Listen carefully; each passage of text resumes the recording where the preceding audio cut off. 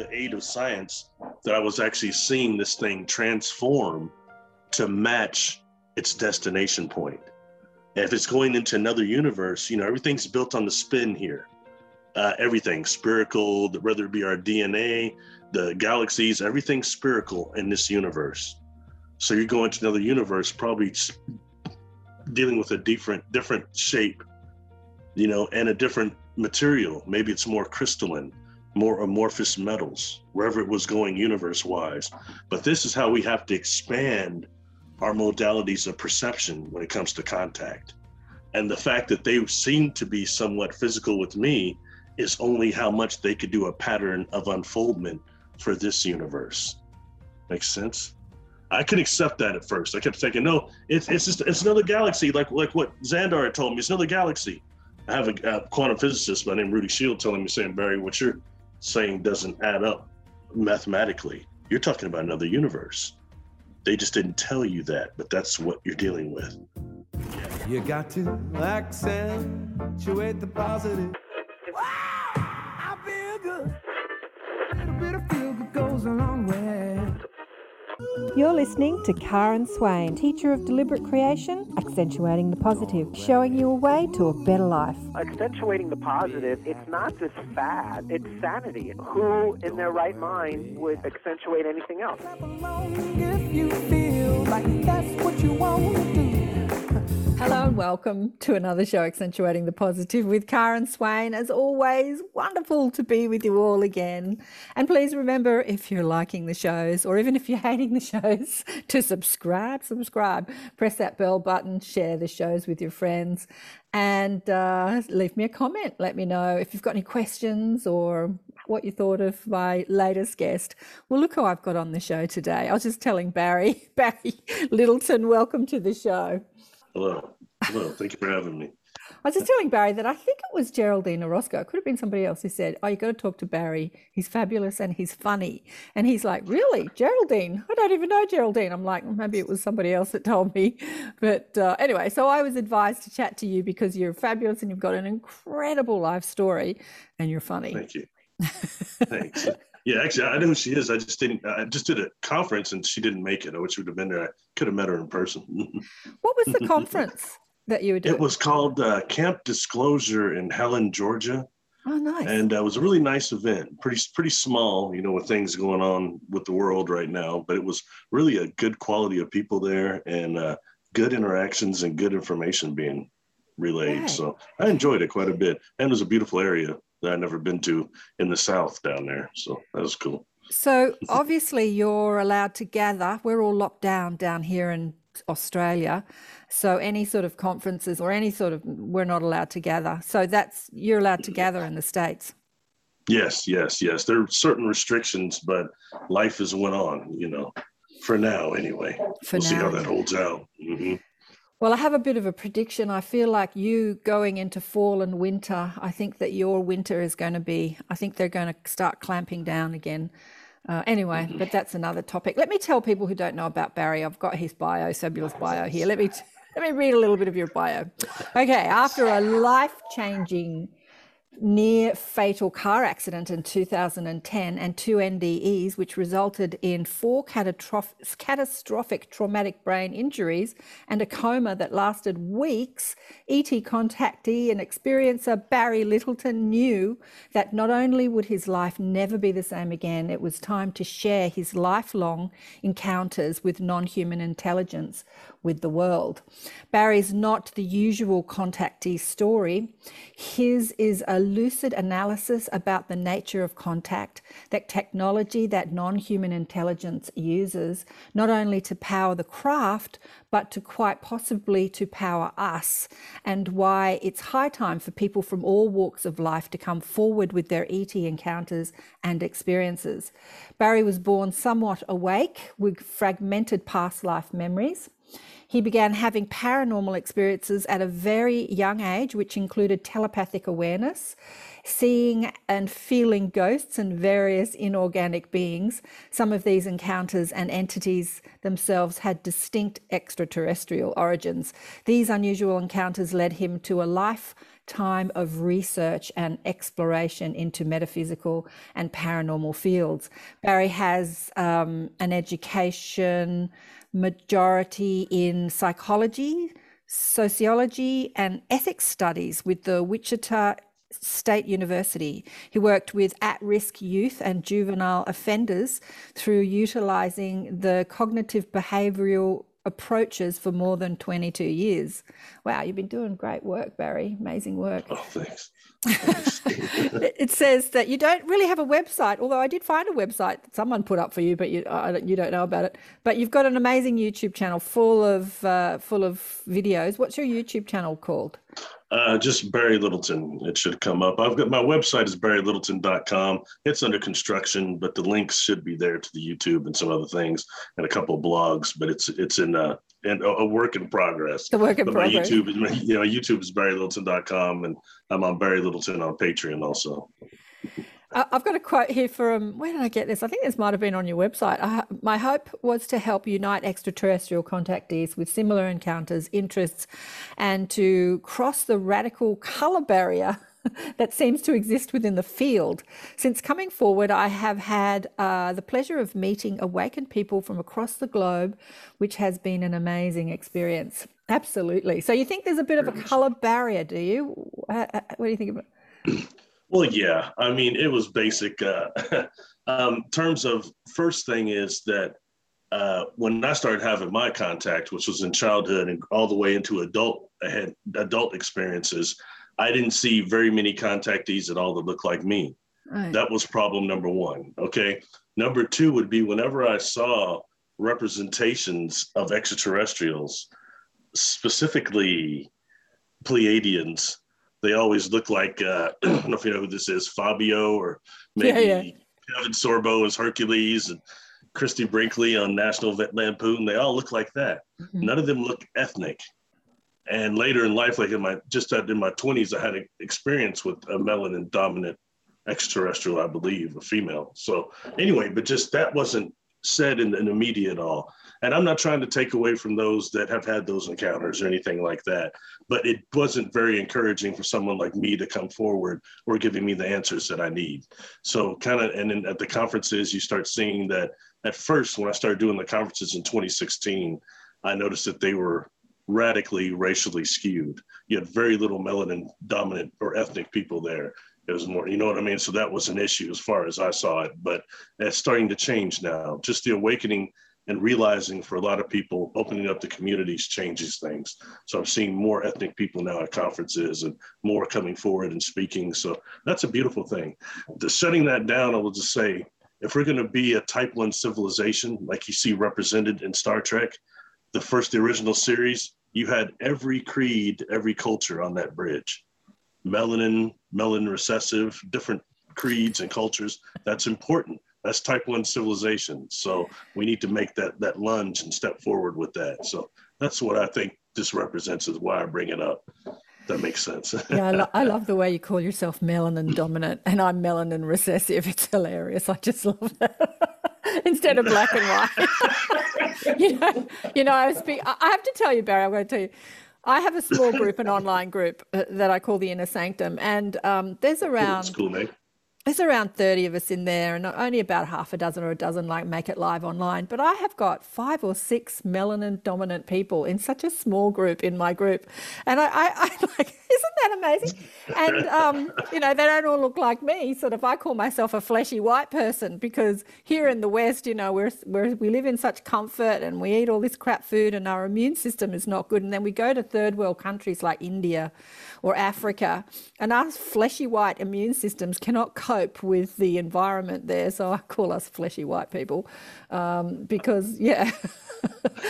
Anyway, so it's interesting that I attract melanin dominant people. I think I've been a melanin dominant person many times in my past life. Anyway, I came in as a fleshy white gal. It gets a little redundant when I wind up having to spend so much time on that when I'm trying to describe my experiences, which is dealing with non-humans. Well, some exactly. of them non-physicals on top of that. Right. And that's, that takes it all the way back. So we still got to deal with that first right here, because this is a very primitive place. You know what I mean? Yeah. No matter what they want to say, very prison primitive place here. Maybe it won't stay that way, but right now I tend to kind of agree with my older brother, that says this is a very hellish place. I agree. It is a hellish place, and I think that the hell that we live in is that judgment that we place on each other for our differences, instead of, and I think that when we meet our cosmic the family, you know, the diversity in what people look like, what they look like insects and blobs and light beings, and you know, like it's unfathomable what they look like. We have to get over our differences and start feeling what unites us. But okay, let's get into your story. I'm dying to hear your story. So let us know what was happening as a kid. You were having experiences. You know, things started off, I think this probably happens to more people than not. Definitely, I thought it always did, but now having talked and have other people communicate with me, I know it does. I used to wake up at night, not in my bed, in my house at like some school. It's like I went to two schools sometimes. And this other school, it was at night, I'd be there, but one is you couldn't see the teacher. They're kind of in your mind. There's like a table in this room. It's a darker colored room, but like a black table, like a gray room, but a black table on there. And there's on the tables like some water, a feather, some water, and these silver balls. And the thing is, you have to move the feather with your mind first, then be able to stir the water, kind of move the water, then you can manipulate the balls. And that's something that just happened to me several times. I woke up there. And it was disappointing because you could do that stuff there, but in my like day school here, it didn't work. I was trying to move pencils and stuff on my desk. None of it worked. So I found that frustrating. But the next would be an individual that would show up and actually play with me occasionally. I was always very well supervised, but he would come up sometimes and just play with me. And he was a telepath. And, you know, I thought that more people would be able to do it until I got older, but this individual could do it. And then years later, I run into this, I see this individual on a craft. I woke up on a craft and he's there and he's giving me an explanation. On my YouTube channel, that one is called The Acid Rain Experience.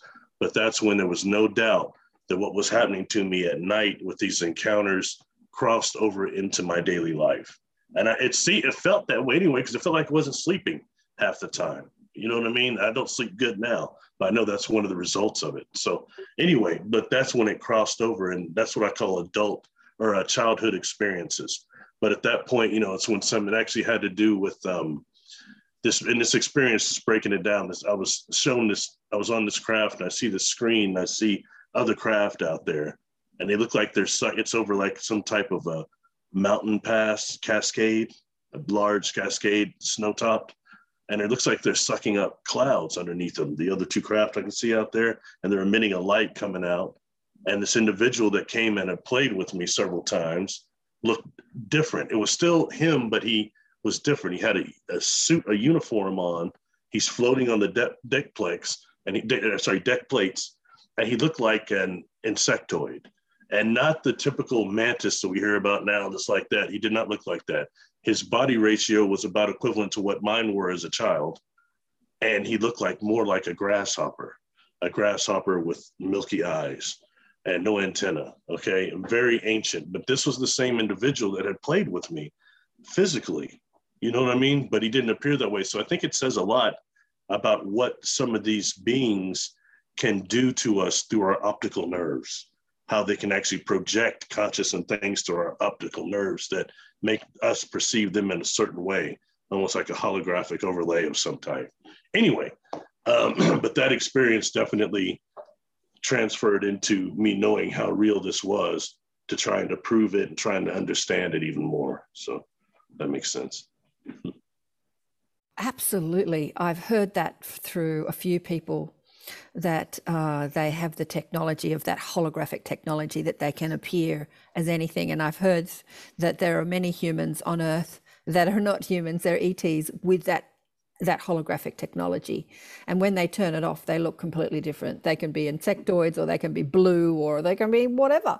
And fascinates me. It absolutely fascinates me how they do that. But the level. Something I'm being encouraged to say here. another, going back to childhood experiences. Okay, I had one that the first craft I ever saw was I was with my mother and I was 7 years old, and she was taking me to get a toy, and this thing was hovering over the shopping center. And, you know, as I got older, I kind of had forgot about it. And I've got a killer memory. And, you know, just so that means only time I have missing any time and missing anything like that includes the star beings, you know, and I was told that somebody gave me something on that craft. I found out later, an individual that gave me a rock in a store I was in, you know, but I called individual like him charters, although they seem to be humanoid for the most part, but their energy's different. If you can detect their energy, it's like a push, not like somebody with ADHD, it's different. It's like, only thing I can say is they feel like they're humanoids from the future. Like, what happens to humanoids if we don't destroy ourselves in the next 1,000 years? What are we like? What are our energy like? They feel like that, more advanced. And I call them charters because every 7 years in my life, one of these individuals will come around. They tend to approach people at airports, libraries, stores, public places, bus stations. How many times have you had somebody come up to you and just say something really heavy, something that resonates so much it touches your soul and it advances your consciousness, and then they just mosey back off into the crowd? You don't know who they were. But I think for lifetime experiencers, contactees, every 7 years, some of us experience these charters. When I first mentioned that, when I first started speaking, I got so many responses on that. People that have encountered someone like that, you know, someone that did something. I think it might be perhaps the Christian texts that say often men have entertained angels and been unaware of it. I think it's a similar type of situation. You've got angelics that walk around amongst us also, disguised. So these are things to, you know, just realize that our world is not what it appears to be. Absolutely. Yeah. Yeah. I love that saying. Often men entertain agents and are unaware and entertain extraterrestrial. I've said to my guides, okay, next time I meet one of these holographic ETs, I want you to show me, I want you to tell me. But as yet, I haven't, because I know I've met a lot of, you know, extraterrestrial souls, I suppose, people that have hung out in different, like you, that are having human experiences, but they're incarnated. They're not using that sort of technology. So as a kid, what were you making of all these experiences? Did you tell your mum? Is she up with the program? Did she say it was just your imagination? What was going on? No, I didn't tell anyone. Not until I got older. Then that transfers into what I call adult onset experiences. That involved a lot of missing time. It was also physical. And that's when I started kind of telling just one or two people that are close to me about it. You know, as my brother always says, tell people you were talking about it a long time before you started talking about it publicly. Tell them, you know, so I was talking about it to family members a little bit when I got older, you know. But the thing is, as so many of us, I couldn't prove anything. And it also made me start going into the field of psychology. I want to make sure I didn't have either, you know, something wrong with me, something like a brain dysfunction or some type of a chemical that was off, and I was seeing some type of physical hallucinations, but that wasn't the case. You know what I mean? And I'll say to anyone that has the experiences, reality is real to the perceiver, especially if it's physical and you can touch things and you feel physical experiences from it. Whole different thing than even just the astral. Not putting down people that have astral and dream experiences. That's valid, but it's a little different than the physical ones. The physical ones come with a different shock value. Let's call it that. Yeah, I guess that, you know, while we're in our physical bodies, we're under that veil of illusion, and we're believing that only what is tangible is real.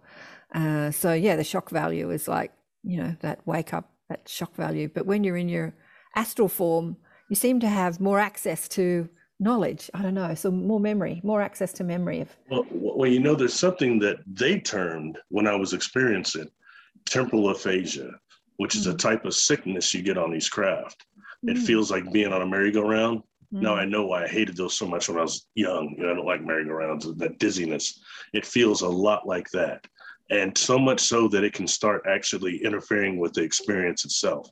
Because one is you're getting this dizziness, Number two, the smell, it's some of this Windex type of a smell to me. That's very strong. And you've got beings giving you telethought. All of that is a lot to physically absorb. Absolutely. You know, and so that's why so many people, I've seen people having astral experiences in terms that they look like they were transparent to me and they're touching the light of an engine. Okay. But they look transparent. A couple of those people have actually come into my life now. It's a trip, but that's, you know, but physically I've met these individuals, but I saw them on this craft and experience that I had when I was about 17. You know, I saw them touching this light, but they're partially transparent. So I know they're in their dream body or their energy bodies. And I know why, because they weren't having the same physical problems as temporal aphasia I was. I'm about to throw up, where they're able to do whatever they're doing there. You know what I mean? So the pattern of unfoldment when you're dealing with beings of a higher vibration from another galaxy, or especially another universe, like I know now I was dealing with beings from another universe that can only do so much of a pattern unfoldment to meet us physically. That's why sometimes some of the entities themselves look like to me they were somewhat transparent, but the physical, it's the ship itself was physical. Anyway, sorry, I think I'm going away from what you were wanting to talk about, so I'll try to stick to. No, I think it's fascinating. I absolutely think it's fascinating because I've just put out a video talking about our mental capacities as humans, and we're so unfocused. You know, we're so unfocused. And so when people start to meditate, their mind kind of tortures them because the mind is going everywhere, you know. But the ETs have this focusing ability that they can send sort of different streams of thoughts, and they're absolutely agile in their mental capacity and their focusing. So I'm just thinking that if you're up on a ship and you're in your physical body and they're sending you telepathic thought, it would be totally frying your brain because your brain doesn't know how to focus and how to receive and taking in what you're seeing too, right? The technology. That's another thing, you know, and I can't speak for anybody else, but I was one of those little kids that probably my classmates probably didn't like when we went on field trips, because I was one of those little kids. What's that? What's that? What's that? Running around, you know, I'm real curious, you know, and that's the way I felt during those experiences. It made me feel like a kid. Still to this day, if I have an experience, I feel brand new. You know what I mean?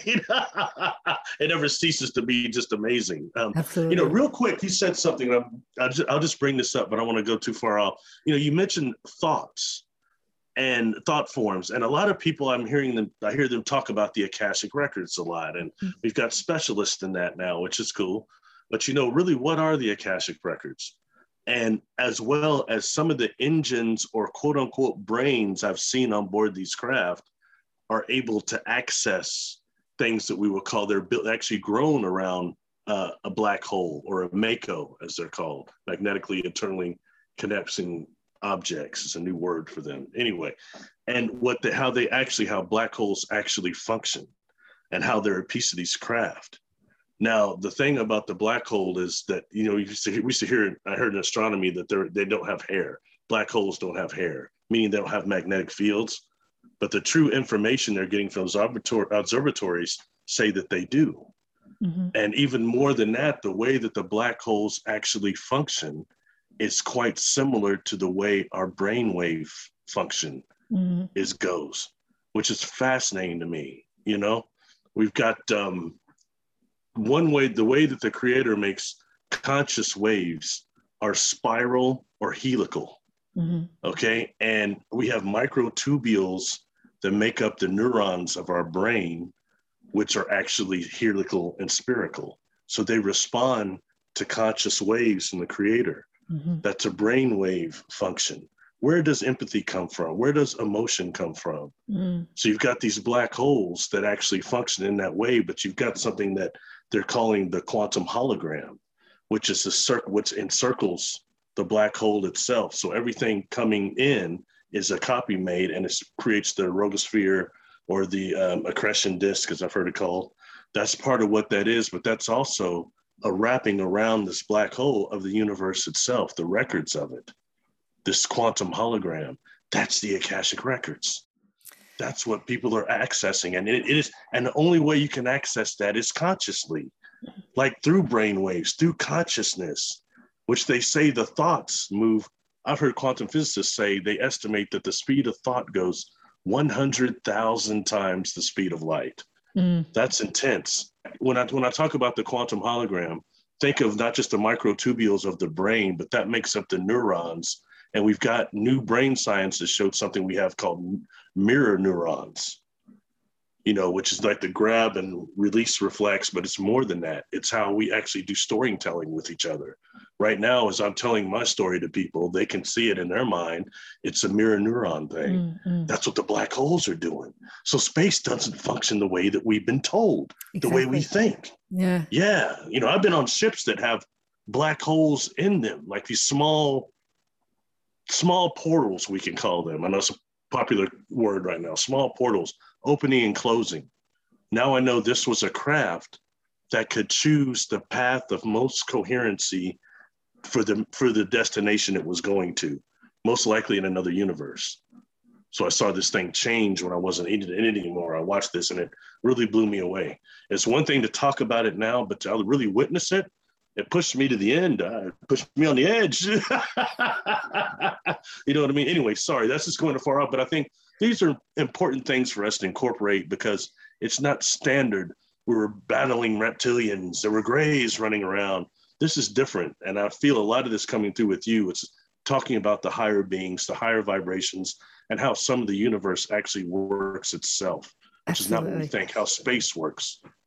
Absolutely. Nassim Haramein speaks about this and talks about that we're made up of trillions of black holes. Consciousness is made up of trillions of black holes, wrapped in what did you call it? A conscious hologram.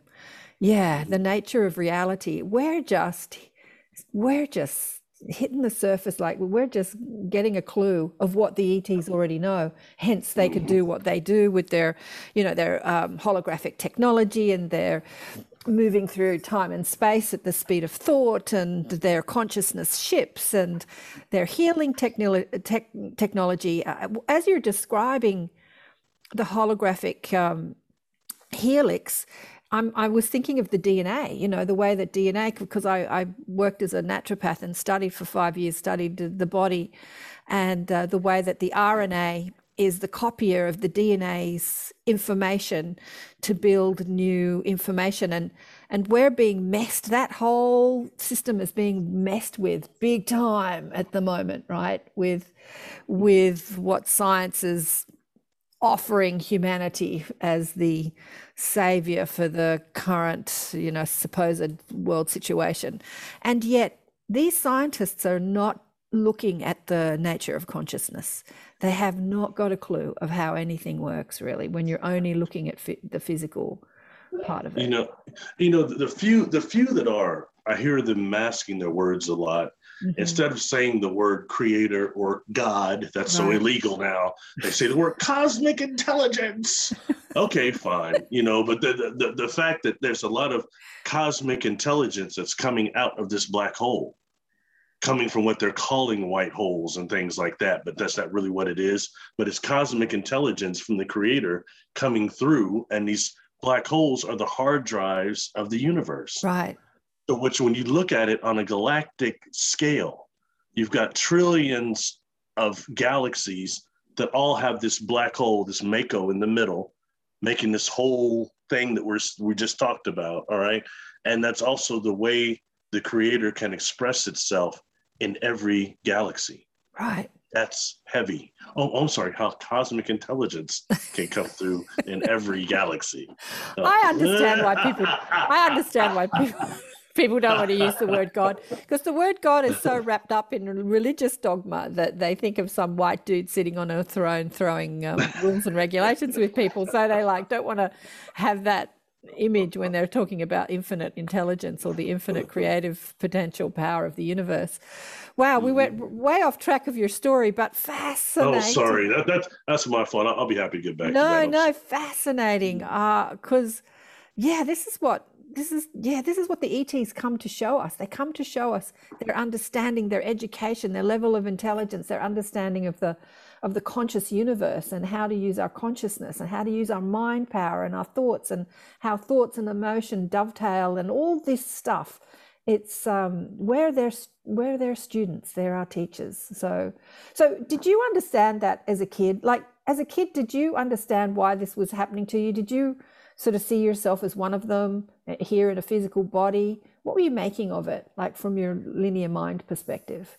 Oh, I was tripping out. I was trying to figure out why it was happening. And I had, some past life memory flashes and things also that I knew somehow incorporated into this. And I didn't understand exactly that they're trying to help you to understand and remember. Again, we're on a planet here that where we incarnate, we go through some type of incarnation process where many of us are devoid of soul life memories. Right. And that's a problem when we are perhaps immortal souls. Yeah. That doesn't mean when we incarnate here, was this the first time? I don't think so. Not for many of us. So that's an issue with people incarnating here devoid of soul life memories. The same way that the human race is devoid of access to the genetic memory, the one that actually a lot of animals still retain. Some birds, some crows that I fed as a kid in the same area, it's like their descendants recognize me. I'm an adult now. It's like they genetically still recognize me. Right. Like they're expecting me to feed them. You know what I mean? So that's access to the genetic memory, which I think Sasquatch also has access to, my opinion only. Anyway, but as people were kind of devoid of that, and I think a lot of the extraterrestrials want to help us to remember our soul life memories, which may go into other galaxies, other universes. Being an immortal soul is a big deal. It's like being part of the Q continuum on Star Trek or something, right? Right. That was a corny joke. I'm sorry. Anyway. Well, no, I'm sorry. The corny joke went right over my head, because I'm actually thinking of what you're saying, and I'm thinking of Mateus de Stefano. I don't know how to say his name. He's a Brazilian guy, incredible, who as a kid started to wake up to all his Akashic, all his memories on Earth, way back into Lemuria and Atlantis, and his memories on all the other star systems. Just he had complete full access to all these memories. And as I see this kid gaining all this remembrance, when I was studying consciousness and spirituality when I was younger, I was told that we're not allowed to remember. That's the game here on planet Earth. We're not allowed to remember our past lives. We're not allowed to access the Akashic records. But I think that's changed. Well, I have a question. Did anybody tell you why? And how in the hell do they know? That's really what I'm saying. People talk this stuff, but how do they know? Because they were white clean right along with you and me and everybody else. Come on. That's why my stuff was fragmented. You know what I mean? And I just say that because I witnessed something very interesting happen a while ago, like, I don't know, a couple of months ago. I was hanging out with my older brother, and some people were saying that, oh, you chose to come here. You made that you chose. This is a school. It's this and that. And my brother started yelling, going, that's BS. He said, I didn't choose to come here on any quantum level, anywhere at all. He goes, this place is very hellish. I was like injected here or something. And it kind of made me laugh. But I mean, technically, there's validity in that. So these people that say that by what? How does he know that there's not something that happens here, that there is a population here where you have an angelic factor that's wiped clean, along with a criminal factor, and sent to this prison planet? And in turn, you've got this criminal factor that rules this planet that's destroying the biosphere. I mean, that's what I'm seeing. Sorry, I'll be quiet. Back to the UFO stuff, please. I don't agree with that. I think we choose to come here from our soul's perspective.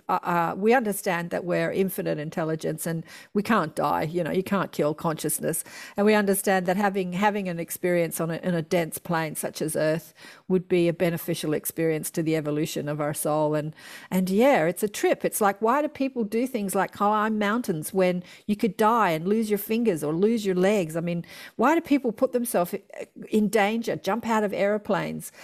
You know, why do people want to be scared? Because there is why would that someone sense of adventure that you come knowing that, you know, as you have these hellish experiences, that you'll learn and evolve from the experience. And like if you jump out of a plane, you conquer fear, and yeah. So I do agree that I don't think this is a prison planet. It's only a prison if you're inside the prison of the mind. Yeah. That doesn't change. I'm seeing the environment being destroyed, though. That doesn't change that. Well, it I doesn't mean, change I appreciate what you're saying, but I can't say I consented to really come here again. Okay, I mean, there's certain things I had to do that were karmically on the people I once incarnated on this planet with, came here with, that I have to deal with now, and I'm trying to help, like I tried to help then. But I can't say that everyone has that choice when it could be an immortal soul suddenly say, hey, I consent to having all my soul memories wiped clean and to incarnate with a bunch of people who are going to destroy the place that I'm living in. Very dangerous, may not make it. You know what I mean? And you see a lot of these ETs, they're flying around in these ships and they're not coming down here, are they? They're not getting out of those ships, are they? The same ones the beings told me I was dealing with. The density there is very dangerous. We can get trapped. I didn't understand that as a kid, but now that I'm older, I do.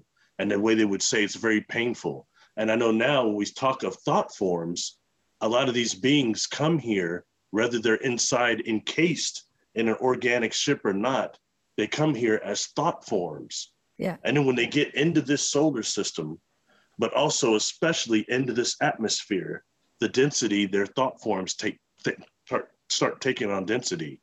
Sometimes forms that they may have had millions of years ago.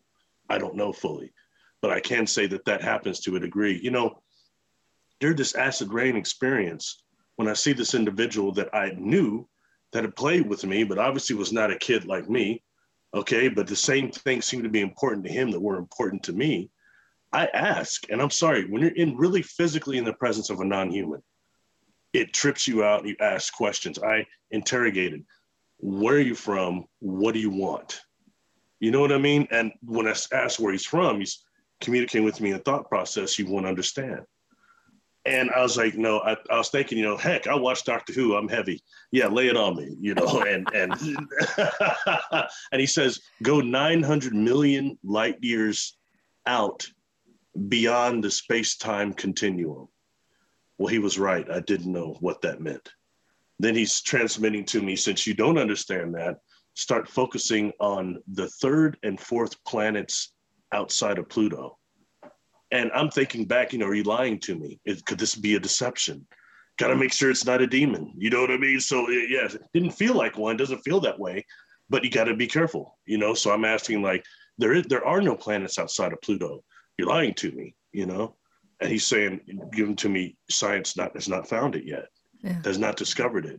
Then I get older, you know, fast forward 20 some years, I'm in my 30s sitting in my office, and they discover something called trans-Neptunian objects, which is the Kuiper belt outside of Pluto, and how there's several of those objects nearly the size of Pluto, planetoids. And there's three, four, there's others out there. And he was telling me when he had said that during the experience that those are jumping off points for us to go into your solar system because of the density. So now I know what that means more. You know what I'm saying? So, okay, there's so much. It was hard to defend. So I want to back up a bit. You had a physical encounter with a off-world being that was 900, that came from a place 900 light years away from Earth. What did this being look like? Insectoid. He was the grasshopper. Like a grasshopper. Oh, he was the grasshopper. Yeah. Okay. Did he give himself a name? Did he? Yeah, he did actually. And you know, it sounded like in my mind like Yandar, like Yandar. But when I'm seeing it, I'm seeing a Z on it. So I just say Xandar, Zandar. But the pronunciation seemed to sound like Yandar. Okay. And that's and you know, that one I had another being named Mana. And those are two of the very few of these beings that will give me a name. Most of them don't have names, right. I think. You know, it's more of a soul configuration and feeling you get and knowing someone as it is to having a name. But this is a planet where we do need classifications, and hey, I'm down with that. I like names and things, but it doesn't always work that way. Yeah, but that says certain beings will step forward when we're younger, and then step back, and then others come forward. For a lot of us, that's what happened for me. It was hard to accept at first, kind of like when Doctor Who changes form. I couldn't stand it. Different actor, I don't like change that much. I'm just kidding. I was never a fan of Doctor Who, but my last husband was a big fan of Doctor Who. So I used to watch it. And I used to think, now who's this? It's never like, he looks different. Oh, it's a different actor. He's had a different. I'm like, oh, I can't. yeah, it's kind of a drag. Okay, Xandar. I think there may be as many Batmans and Superman as that too. So get used to that, I guess. Anyway, I'm sorry. So you met Xandar when you were a kid, and he was trying to explain to you where he's from. You're having a physical experience. Is this in on Earth, or is this up on a ship, or both? That's on this craft, which was on Earth. And they're what they're sucking up underneath their vessels is, he's telling me that the acid rain, I'm getting in my mind, acid rain is very bad for your planet. And at this point, I never even heard that word, acid rain. I didn't know what that was. So is he talking about the pollution in the atmosphere coming down as acid rain and killing the planet from our carbon dioxide pollution? And they were saying that he's also communicating that metals in the atmosphere was a real problem here for them, especially. I guess they're probably not getting out those ships because of the metals in our atmosphere, along with the other contaminants, I'm sure. But and that was the experience with him that really let me know that this stuff was real. Because later on, like a week later, I wound up having to read this thing in my normal day class, and it was about the Statue of Liberty here in America. It was shut down because they were repainting part of it, because they were repainting it because of the damage that was caused by acid rain. Oh, wow. And when I saw that in writing in that article, I mean, it just hit beyond a shadow of a doubt. This is real. This is real. I knew it was, but I was like, man, next time maybe I'll try to grab a piece of equipment or something I see around, then I'll really be able to prove it. Thoughts like that. Didn't work like that though. You're so sick there, not much time to steal anything. Okay, I want to go back to something else that you said. You said the density of this universe. So you think that the density that we experience here on Earth is affecting the whole universe? No, the density of this solar system. That's what you had said. Yeah. Solar system. Right. So because I have heard that there are highly conscious beings that live on other planets inside our solar system that we think are just acid or not, just sort of that are not inhabited. So how does that work? I imagine you've got one is perhaps some of these planets aren't totally like what we're being told, but I think you've got underground installations on a lot of them. A lot of people talk about Norman Bergen's The Ring Makers of Saturn. And he's really famous now, especially in the melanin dominant community, for saying that Black people got off of a ship in some NASA shipyard. Okay. But in reality, if you read his book, and I was actually gravitated towards that book when I was a kid, it's the ones I was guided to, but it was kind of hard to understand because all the telemetry it goes over. But he's talking about these huge craft that are out there actually mining or creating the rings. And he's giving explanations of that.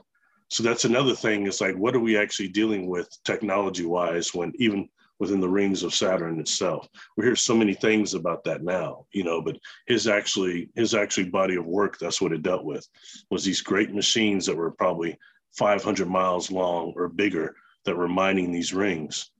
So anyway, that's what I think we're dealing with here, though. I became very interested in the gentleman named, oh Lord, make sure I say his name right or people get mad at me, George Adamski. Okay. I hope I'm saying it right. People get mad. Minsky, whatever. People got Adamski, real mad. Adamski. Yeah. Oh Lord.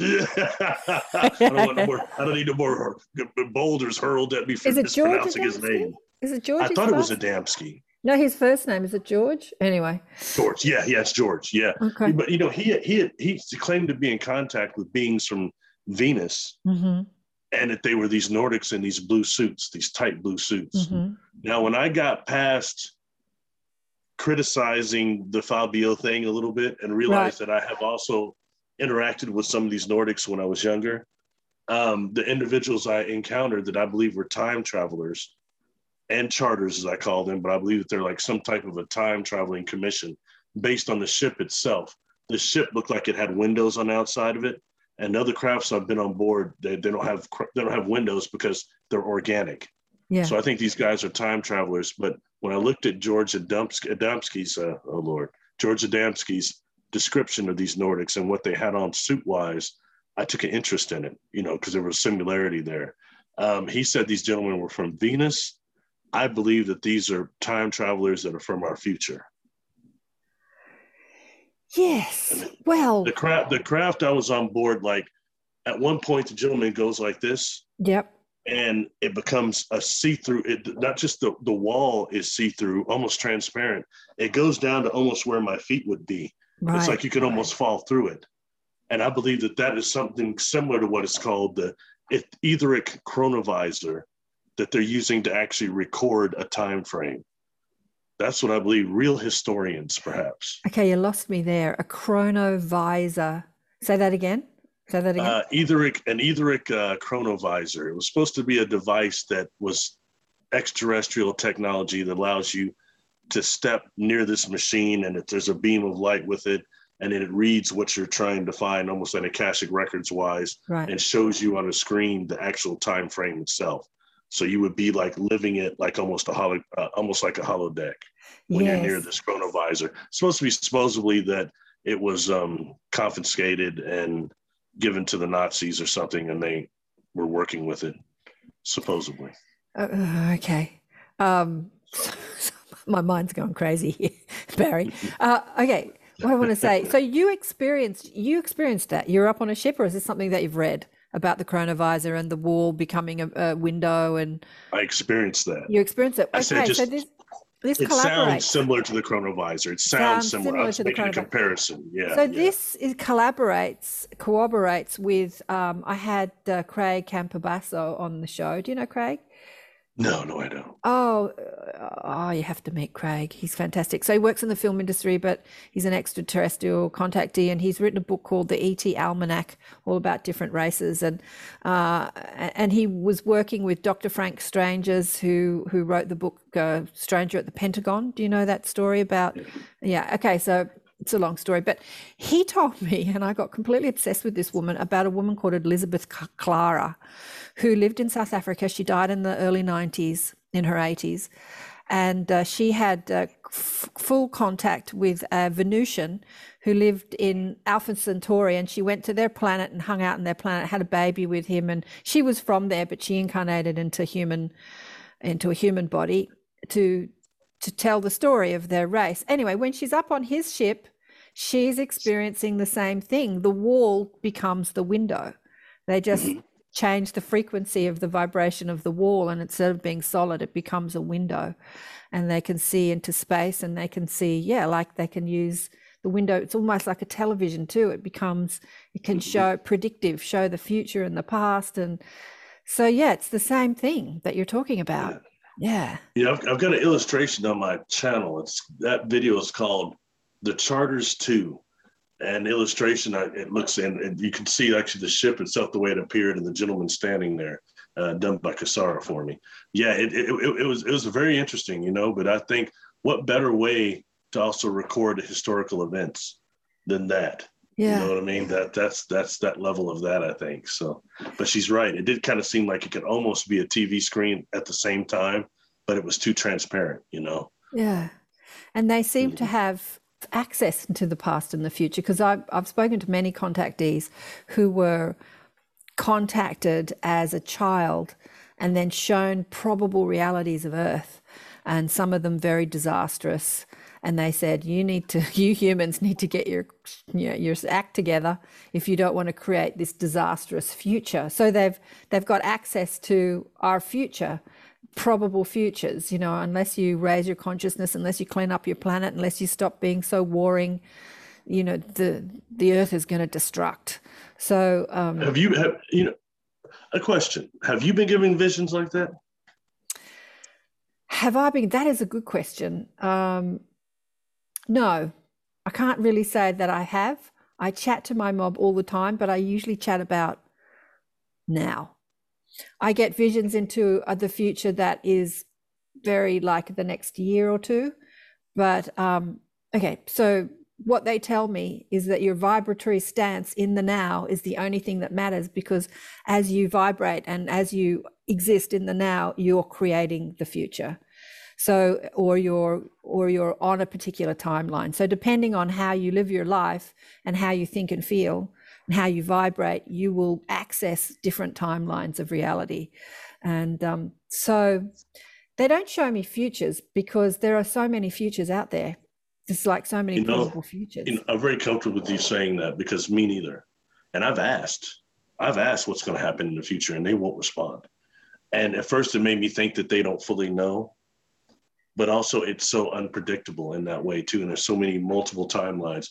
Do I believe that there are factions on this planet engaging in some type of a time war?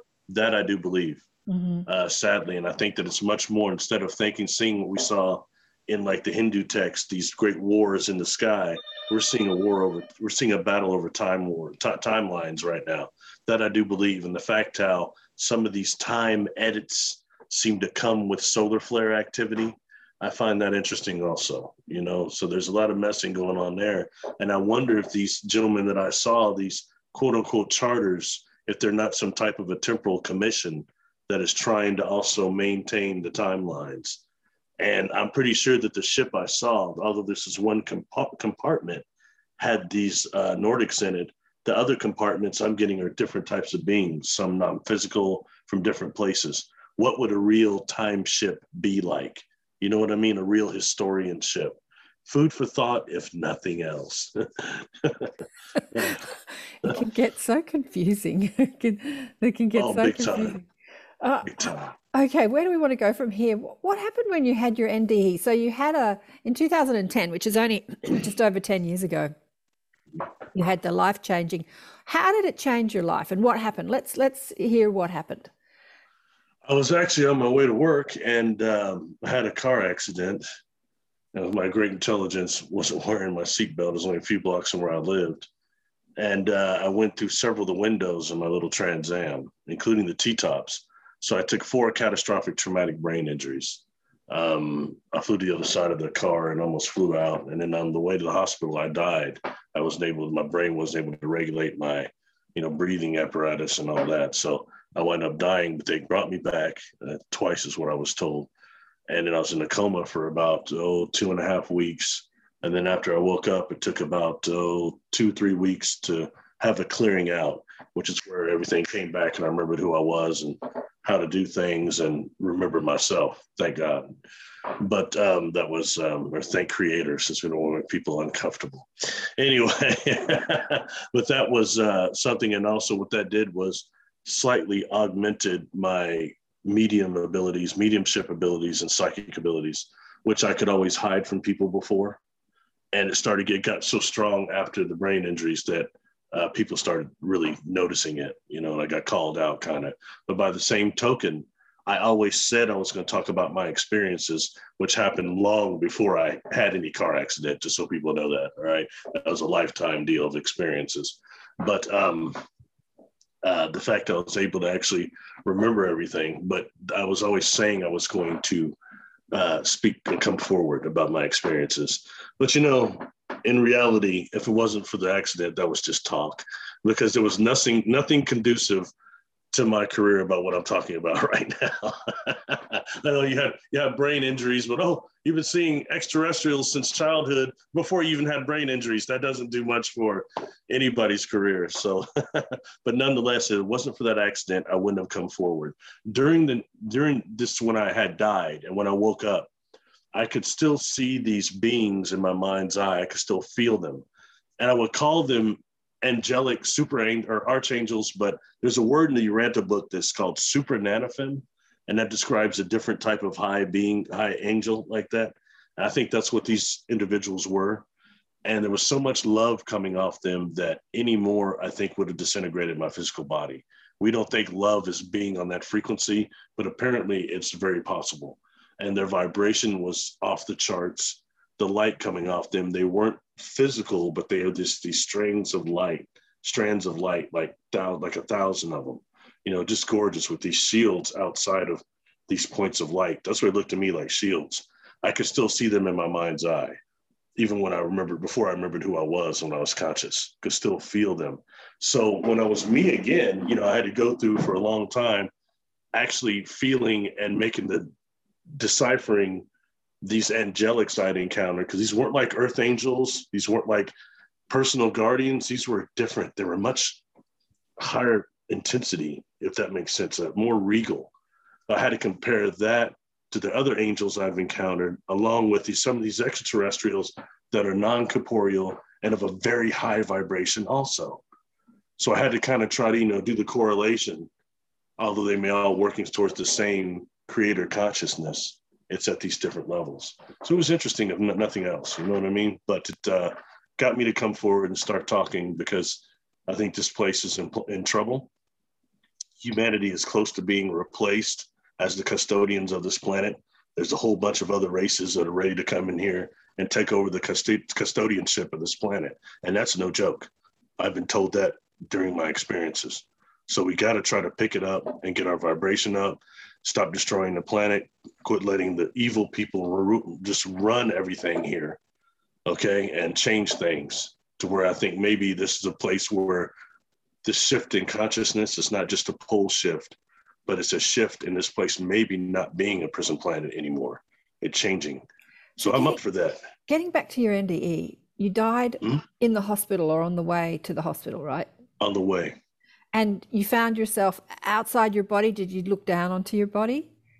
Or did you just find yourself in another reality, like 1 minute in the car driving, the next minute in another reality? My ND wasn't like that. One is I spent a great time of trying to decipher how much could have been the lost oxygen in my brain responding to external stimuli, as opposed to what I was actually seeing. Because I had, for me, like I thought just before I remembered who I was, I had this NDE. But as my mother told me before she passed, she said, the stuff you're saying wasn't when you're in the rehab getting well. It was before, when they said you were consciousness, you were saying stuff like Purple Angel, Reggie, my uncle, that we just buried him a few days before I had this accident. I saw him. I saw my grandmother, who's been dead, oh Lord, 35, 40 years by now, and her best friend. And I was talking to them at my grandmother's old apartment complex. And when I say I'm talking to them, it's not like some vision. I was talking to them like I'm talking to you right now. It's very cognizant. Okay, and, so in your NDE experience, you were experiencing yourself as if you were in a physical body in time and space at like you said, at someone's apartment. You'd be 1 minute, like we do in dreams, like 1 minute we're in a house talking to people, then the next minute we're somewhere else doing something else. Is that what you were experiencing? Oh, definitely. And I thought I was in the physical body, definitely. So you didn't actually know you were dead? I jumped back. Well, yeah, I wasn't fully dead, I'm pretty sure, because he tells me, he says, he's talking to me, he keeps looking at this tree. And first of all, my uncle was a very strong gentleman, right? And he's dressed like weird. He's got on these bibs with these Birkenstocks and this straw hat. He looks like Huckleberry Finn. It's not a way he would dress, and he's talking, keeps looking at this tree. And I finally said something. I said, man, you're acting very strange. And why the hell are you dressed like that? That outfit sucks. And he looks at the tree and he looks back at me, and everybody calls me B in my family. He said, B, the problem is I crossed over. You just can't remember it right now.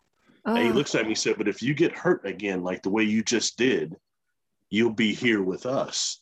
And he points over to my grandmother and her best friend that are standing back, actually to my right, actually to the back. And my grandmother never said anything. She's just kind of looking around like an owl. Her eyes are blinking, but she never actually said anything. Neither did his friend. But he said that to me. And I said, what do you mean? There's nothing wrong with me. And I jumped back and I thought I was slapping my chest and my legs. There's nothing wrong with me at all. What are you talking about? Something wrong with you? And he turns around and says something else. He said, you're not all right. You're not even close to all right. You just can't remember it. Okay. And then he said something else that I can't tell you what it was, but it scared me. And and that's when I come up in the rehab in what they call a fall risk bed. And I'm like, what the hell happened? That's when I was kind of like, I was on my way to work. What, did I get hurt? You know what I mean? So it's when things are coming in then. Okay, But I'm starting to get... According to my mother, when I just told you where I come up in the fall risk, she said, whatever happened to you happened long before that, before you were conscious. See what I'm saying now? But as a brain survivor, my chronological timeline is slightly off. You know what I mean? I'm dealing with perception from an unconscious state to a conscious state. That makes sense. Yeah, absolutely. I looked at that a lot, and I started to give me some talks. That's how I actually started talking publicly again. Was I had some doctors and nurses here in my home state that want to talk to me about my near-death experience, because I'm putting it more of a psychology way and trying to understand what happened in terms of things that could explain what I experienced, but reality is real to the perceiver. Had I not come back here, I would have gone there or further over. But I think I was only so far into the death process, if that makes sense. It does make sense. Not that far into the bardo thodol, not that far into the bardo. It does make sense. And I know that when you're in those realms, there is no linear time as it is. And so trying to relay it in a linear fashion is difficult for many. So during one part of your NDE, you're yakking with your uncle who's dead and you're seeing your dead, and then during another part, you're hanging out with these super angelic beings, right? Yes. You on your phone. Sorry, somebody else getting it. It's a family member. Sorry, I'm with you though. Absolutely, 100%. Sorry. Go ahead. Sorry. So at some part you were with these angelic beings, and do you know what environment you were in when you were with these angelic beings, or you just were focused on them and you didn't sort of think about the environment that you're in? Just focused on them. And I say that because I could remember them after the fact in my mind's eye. See what I mean? I could still feel them and see them in my mind's eye after I had regained consciousness. So that far, I could see other small things like places I seem to have been. Another one I seem to be on this sand island at one point, and it's like a sandbar, and I can see, now that I know what tsunamis look like, unquote, how the water's over sea level falling in, it looks like water like that is coming towards me. I'm on the sandbar, and I hear this voice saying, don't go into the water, it's the pain, it'll kill you. Stay out of the water. And then I black back out, don't know. So little things like that, period of consciousness, I seem to come lucid maybe a little bit. But then again, as recovering from TBI, how much was that my brain responding to external stimuli? It's hard to tell, But as far as the angelics I saw, no doubt those are real entities, real beings, and very regal, and a love frequency I've not felt before. And, you don't think it, when we think of love hurts, it's only in like the way relationships we hurt each other on this planet. We don't think of frequency of love so pure, so close to the creator, so creator-like that it can injure, that it would be painful. But it makes me wonder if we're not capable of that even in these bodies now. Makes me wonder. Yeah. Oh, there's a lot I could say about that. But moving on, how long did it take you to recover physically? It took me about the 2 months to remember who I was and everything, just a little less than 2 months. And then after that, recovering, because I took a frontal lobe hematoma to the brainstem, hematoma to the quarter lobe, and then what's called diffusal axonal, which is basically like a type of shaken baby syndrome, these spots on the brain. So my brain had actually turned in the case, and they had told my family if it didn't turn back, I would die from the brain swelling.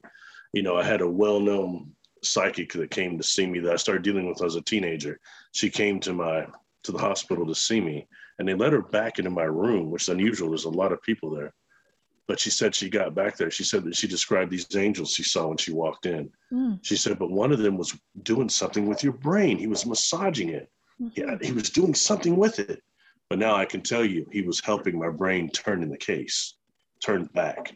They called my family overnight. It turned one night. They said something like a miracle. There you go. There you go. Anyway, sorry, that's probably not what you asked me. You asked me a different question, and I can't even remember the question. I feel like I just veered off. I'm sorry. We are all over the shop. I feel like I've ruined this interview, to be honest. No, you haven't ruined anything, Barry. No, you're fascinating. There's so much to talk about. I'm just trying to get some linear structure to the story, but I think we lost that a long time ago. Well, maybe perhaps that's what got me to come forward and start talking. So basically, was the accident itself, and the near-death experience. It was a bit of a sledgehammer moment, I call it. It's like you're here to communicate ET intelligence, and we've given you all these experiences. It's what it's going to take for you to actually start speaking. And the fact they weren't taken, you know what I mean? They could have been taken. My brain, my mind could have been taken from me, and it wasn't. So then when I got pushed by spirit to start talking, I went ahead and did it. You know, the first time I even wound up one of these conferences talking, I didn't really want to go, but I wanted to meet the people that were there. So I went down. I didn't think it would ever go this far, let alone anyone would even listen to me. But I certainly didn't need another knock on the head to get I'm supposed to be talking. I'll pass on that. Right. No more knocks on the head needed. Yeah. I can't tell you how many people I've spoken to that have had an NDE specifically for that purpose, that were already awake and conscious of their experiences, and they've had this big sort of sledgehammer NDE experience, and they're like, okay, I'll write a book, I'll start talking. There's something about humans, we get so fearful of ridicule that it stops us from sharing. Oh yeah. And you know, it's something very interesting, and I found this out when dealing with Ray Hernandez from the former Free Foundation, Contact Modalities, how closely connected lifetime extraterrestrial experiencers and near-death experiences are. I mean, so many of us that have had contact all of our life have these horrible near-death experiences, to the point of where, you know, when I first started becoming aware of Mary Rodwell, she had said something. And I wound up sitting beside her at the expo in 2019, just before the virus hit, between her and Linda Moulton Howe. It's kind of a little bit starstruck a little bit because I've been watching Linda since 1987. Right. But anyway, but Mary, we were both early, and I got to talk to her. She, of course, is from your home Mary country. is a friend of mine. She is. I was going to say to you when we were chatting before we came on camera, she is the only one I know in this arena that is salt of the earth. She is just so beautiful. I'm a huge fan. She was really cool. Never met her in person. I talked to her a few times, but never in person. And we got to sit there and talk for like 15 minutes, you know, before everybody arrived and everything. And I got to tell her, you know, my life was just saved in your country and everything. So that was but she had talked about lifetime experiencers that have these horrible car accidents, and the beings stop the space-time continuum and pull the person out, like at the point of impact, and then place them back just a few seconds later. And such individuals have these remarkable healings. They heal really quick. They're not hurt as much as they should be for the accident they were in. Yeah. And a few other qualities. And, you know, when I first heard that, it was probably before I even came forward, 2013. And it brought tears to my eyes, because I had a lot of doctors trying to figure out why I didn't lose my teeth, or why I wasn't like this or that, why I was cognizant when I wasn't supposed to ever be cognizant again. Right. You know, so it's things of that nature that really attracted me to Mary. But I was like, wow, there are other people like this. I'm not alone. But such things are very emotional awakenings, so to speak. Yeah, Matthias talks about it too. He said he was on his way to do some activation in a car. He's on a desert road with a couple of friends, and this energy came towards him, a sort of nefarious energy, and rolled the car and completely smashed the car, and everyone inside was unscratched, unscathed. So even though there was some negative entity trying to stop them doing what they wanted to do, they were completely protected, the people in the car. Wow. Yeah. Anyway, so where do I want to go? Heavy stuff, man. You know what? I heard you talk about mushrooms. This is something that I just loved.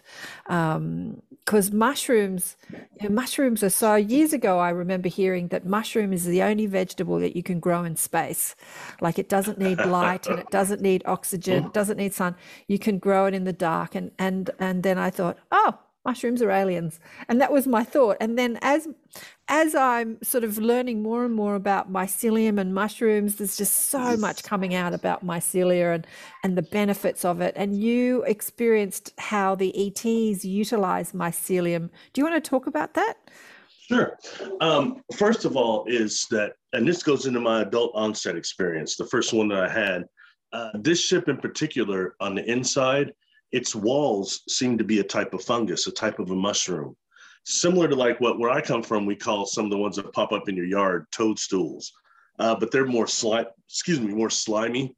This had more of a hard consistency to it, but it felt very organic, very alive. And mushroom, what I would associate it with. And then when I'm asking what the ship is and things like that, they flood you with so much information, sometimes before you can even ask it. But I've got several times that the ships were composed of 4 alloy, it's an alloy. It starts off with metals that are mined from planets that are devoid of atmospheres and Van Allen belts. Such metals from those type of planets are bombarded by solar radiation, much more than what we have here on Earth. So they're resilient, is more of a metamaterial, a type. Okay, then combine with a type of quasi-crystals, which is what our science is starting to broach now, with crystals that are actually grown with different lattices. And all the crystals I've seen on board these craft or with instruments seem to emit some type of a bioluminescence. All right, so we've got that. Next, we've got the fungal component. All right, that is a type of fungus that is with this compound that is grown over these like makos, these black holes. And that's why the ship, the engine is temporarily displaced. And the other part is DNA from the crew. That gives the crew a chance to actually not just be part of the power source, but the symbiotic connection with the craft. And let me tell you, I underestimated until after talking to a few quantum physicists, how sentient the craft I'm on board were. When they start showing me the mathematics and certain things, I get it now. Why I'm moving around this craft without being escorted, really. They're in my mind to a degree, but the craft itself, I know now, it knows me. It knows I'm not going to steal anything. It knows I'm sick as heck. It knows my soul life memory. We don't know what we're dealing with here when dealing with space organisms. That's what that is, okay? Anyway, the fungal component, that's how that's a part of this and why the inside of the craft was like that. And when dealing with some of our contacts and the Earth and these organic craft, look at the symbiotic relationship.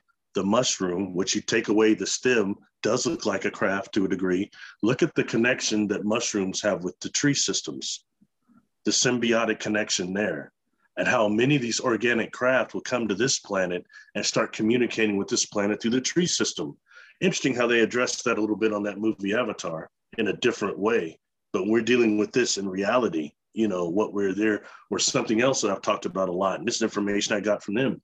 Start examining the deep biosphere of Earth, that ocean that's between the mantle and the core. Most people don't even hear about that, which is a real scientific discovery, the deep biosphere, where 95% of Earth's undiscovered bacteria lays, that they call dark microbial matter, oddly, as it's melanin dominant. Okay, but we won't go into that.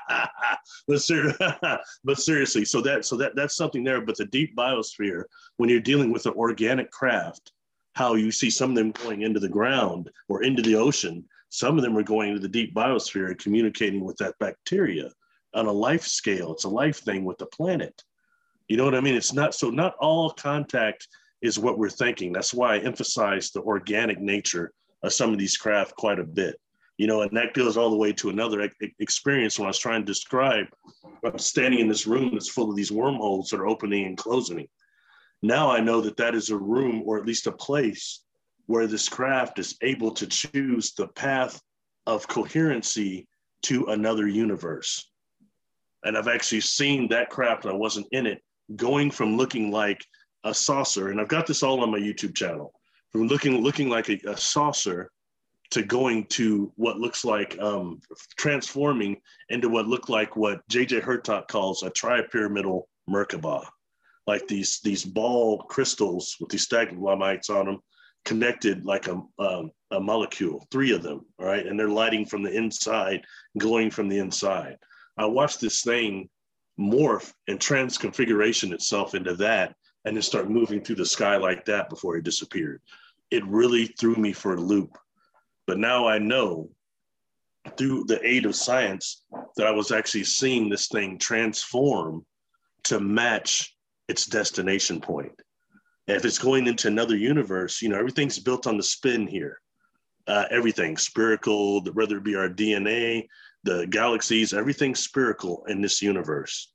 So you're going to another universe, probably dealing with a different shape, you know, and a different material. Maybe it's more crystalline, more amorphous metals, wherever it was going universe-wise. But this is how we have to expand our modalities of perception when it comes to contact. And the fact that they seem to be somewhat physical with me is only how much they could do a pattern of unfoldment for this universe. Makes sense? I could accept that at first. I kept thinking, no, it's another galaxy, like what Xandar had told me. It's another galaxy. I have a quantum physicist by the name of Rudy Shield telling me, saying, Barry, what you're saying doesn't add up mathematically. You're talking about another universe. They just didn't tell you that, but that's what you're dealing with. Yeah, I came into a group of galaxies about 900 million light years out, a little further, called the Abell clusters. It's about 20,000 galaxies that some of them are colliding. And there's a certain cluster out there I'm attracted to called Abell 2256. I think that's where some of the contacts, some of my star family comes from, that area. But actually now I know it's another universe. So I've had to deal with that. Anyway, fun, you know, the more you learn, the more questions you get. Absolutely. The more you learn, the more you want to know. Yeah, the more questions you get. I know. God, I don't even know what to do with all that information. I was going to say I was just going to say, you know, the mushrooms, we're just learning, like I've been geeking out on some shows talking about how mushrooms can be used to reduce all the waste, because you can make like polystyrene. You can, instead of using the plastic crap that doesn't degrade, you can use mushrooms to make the same substance. It can be this super lightweight, sort of protective substance, which I think it's like you're seeing in the ships, lightweight and yet incredibly strong and protective. And you can make leathers out of it, and you can make this beautiful felt sort of like suede leather, or this super strong hard leather. Like it's incredible. And you can make from the mycelium, you can cut it up and make bacon out of it. It's just amazing what you can do with mushrooms. You know, they've been using that to fix like infrastructures in cities and buildings and bridges. Right. And also NASA, and I did a video about this about 2 years ago, started announcing that they're going to be try to build mushroom houses for the moon habitation and Mars habitation. So it's interesting. I find it fascinating when, even since I started coming forward and saying this, how much our science starts catching up. This is stuff I saw some of it when I was really young, a long time ago. You know what I mean? So stuff like that's fascinating. And something else I'll throw in there with you also. On the walls of Chernobyl and also the walls of Fukushima, there is a melanin dominant fungus called hang on. If it's a fungus, it's not melanin that's giving it its color. It's something else that's giving it its color, isn't it? Or is it's actually melanin. It's melanin. It's radiotropic fungus. Okay. And that's what it's called. And here's the interesting thing about it. This is like Bill Bixby and Lou Ferrigno, for real. This is like the Hulk. What that does is this fungus takes its melanin to convert gamma radiation into the growth cycle. Okay, that's why it's on the wall. Okay, say that again.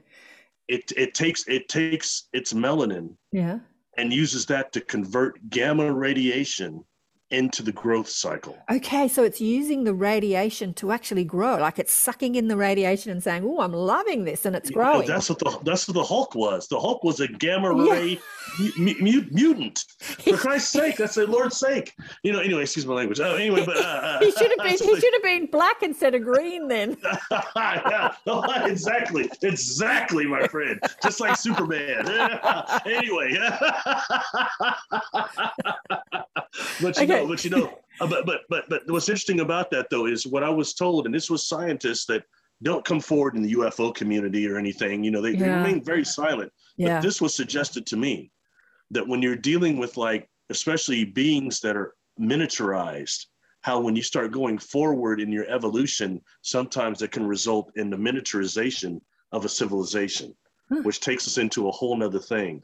But how they it's suspected that this radiotropic fungus was sent to Earth by an advanced extraterrestrial species to help us with the radiation cleanup. There you go. Oh my God. Yeah, and we always say we don't get any help from anybody. Is that really true? Are we getting help all the time and we don't recognize it? Absolutely. You know what I mean? Ooh, you're hitting the nail on the head. So I've just done a video on that because I asked my listeners, and only one person sent me. I'm going to be talking about galactic and extraterrestrial stuff after the Higher Self Expo. So if you've got any questions, send me a question. So Susan, one person sent me a question and she said, "Can the ETs help us clean up the radioactive pollution on our planet?" And I just did a video and I said, well, as I've spoken to the ETs, they said they have the technology and absolutely they can clean it up in a nanosecond, but they won't do it for us. They'll educate us how to do it, but they won't do it for us. And now you're actually giving us the technology, and it's a fungus that's going to do it. It's a fungus. So you're saying that in Chernobyl, and what was the other place where they... Fukushima and Chernobyl, excuse me, it's growing on the walls. So they have to have those robots go in and scrape it off the walls. But that to me is fascinating. You start dealing with that, and the fact that I'll kind of come from there. I've heard people like Terrence McKenna talk about this, that actually psilocybin, which is active in what we call the hallucinogenic mushrooms now, but psilocybin itself as a spore is impervious to solar radiation. So it's capable of galactic transport. Now, when you're dealing with what's called Bracewell probes, like something from 2001 Space Odyssey, remember they sent the monolith to the moon? Yep. And the monolith waited till humanity started advancing and made contact and help us advance. But technically, the monolith was waiting for us to become a Type 1 civilization to show us how to become part of the galactic trade. Technically, right? Now, if you're dealing with other civilizations that want to send out Bracewell probes, what better way than through psychospores, through psilocybin that comes in our mushroom spores that actually come and join with the planet? Yeah. Whole nother thing going on there. Whole nother thing. I find it interesting that now they're even recommending mushrooms for depression. Absolutely. It's incredible how diverse it is that with the mushroom, what we can do with it, the diversity of so not only can we stop killing animals to make leather, we can eat it like bacon, we can use it as packaging, and we can become enlightened by having the mushroom experience, like eating it with the psilocybin. Yeah. So it's enlightening on all aspects of humanity. Just it's incredible. Mushroom, the humble mushroom. Yeah. And it's, so interesting when dealing with their life cycle and everything, and thinking about how that is one partial part of a space organism, right? A cosmic organism. And how long would they live? Would they live so long that they recognize you and me from another incarnation, the ship itself? This is not like the Enterprise. This is something totally different we're talking about here.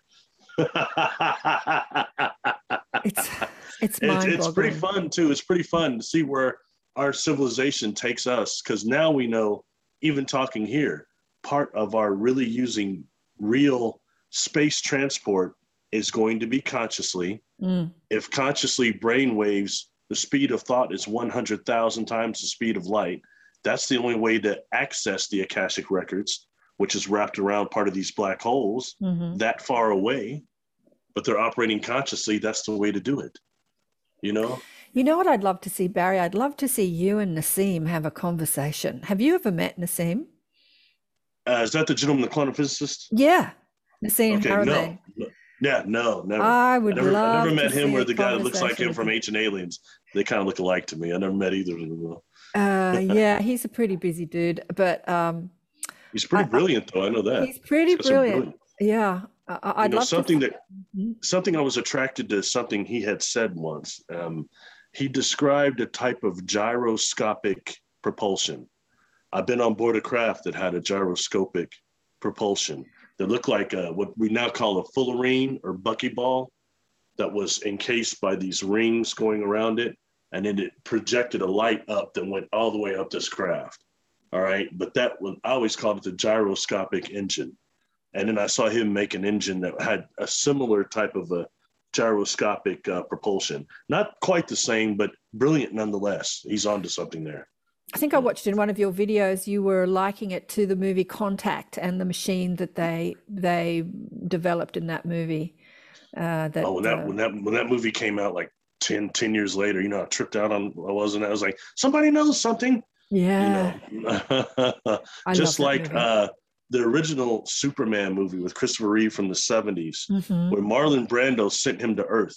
The way the craft looks before it gets crushed in its Earth's atmosphere, it looks like this ball with these stalagmites coming off of it. Okay. And it's, you know, you make it glow on inside and put these rods with it and make 3 more. That's what I saw in the sky. Wow. That made me look into Superman, saying, whose idea was it to make that ship look like that? Okay. They must have known something. Did they see something? You know what I mean? There's these little hidden things in science fiction all over the place. And I like science fiction. That's probably why. So sounds like you are science fiction, Barry. You're living it. I'm not that good. You're I mean, if I was that good, I would just tell you I had this experience and the guy looked like Leonard Nimoy. That'd be easy. I wouldn't tell you about these all this other stuff. It'd be a much simpler story. Okay, so since a child, you've been having experiences, and they've been getting, I don't know, have they been getting more intense since your NDE, since 2010, or you're just having more memory of them, or you're having more understanding of what's happening? At the age of 30, my experiences, these physical experiences, seemed to stop before I just turned 30. Okay, for the most part, and it became more down. Well, I don't want to call them downloads. Communication. Yeah, right. More communications, open communication. A lot of it started coming like that, and I thought that the time in my life, since I was no longer a super young guy, maybe it was time of these experiences that would just stop my perception and stop my world were over. But the truth is they weren't. You know what I mean? When I started going out, I got invited to speak at this place called the Assetti Ranch. I spoke there 3 years, 2016, 2017, 2019. The first year, each year, but especially the first year I went out there, I got completely blasted. I got blasted, and so much paranormal stuff happened to me that I was wrong. I apparently wasn't past things that just stopped my physical world, you know. So that's one thing. So what happened? Let us in on what happened. So what do you mean? What do you mean you got blasted? What happened to you? Come on, share. Well, for starters, a week and a half before I go out there, I start obsessing over albino Sasquatch. White Bigfoot, albino Bigfoot. I'm looking up everything on the internet about him. Thinker Thunker, M.K. Davis, you name it, I watched it all. And I didn't recognize that as a type of communication. It just felt like a weird obsession, okay? When I get there, I'm from the Midwest. I was unprepared for how remote this Assetti Ranch was in the mountains from the Portland airport. So that freaked me out a little. When I get there, I feel like I'm being watched on the property immediately. Okay, and then I had many things happen concerning Sasquatch out there. Some pushed over trees, some rocks left on my doorstep, some mind speak, telepathic communication. Saw a shapeshifter out there. Okay, that's the Sasquatch part of stuff that happened to me out there, which was enough. Okay, that's enough. But I start the first time I'm out there, I'm walking with a gentleman that worked out there. And we're walking around the long way. We're coming towards what they call the Pleiadian Circle. And we're standing in that circle just talking. And suddenly we see this ship. I thought it was Venus at first over this tree. There's this evergreen tree. I can measure this thing. And he finally comments on it. It moves over. It goes over to this mountain range. It starts morphing. Okay, this next to Mount Adams. Like SETI sits on this mountain called Mount Adams, but this is a mountain range right next door called Sleeping Lady. Almost looks like a lady laying down.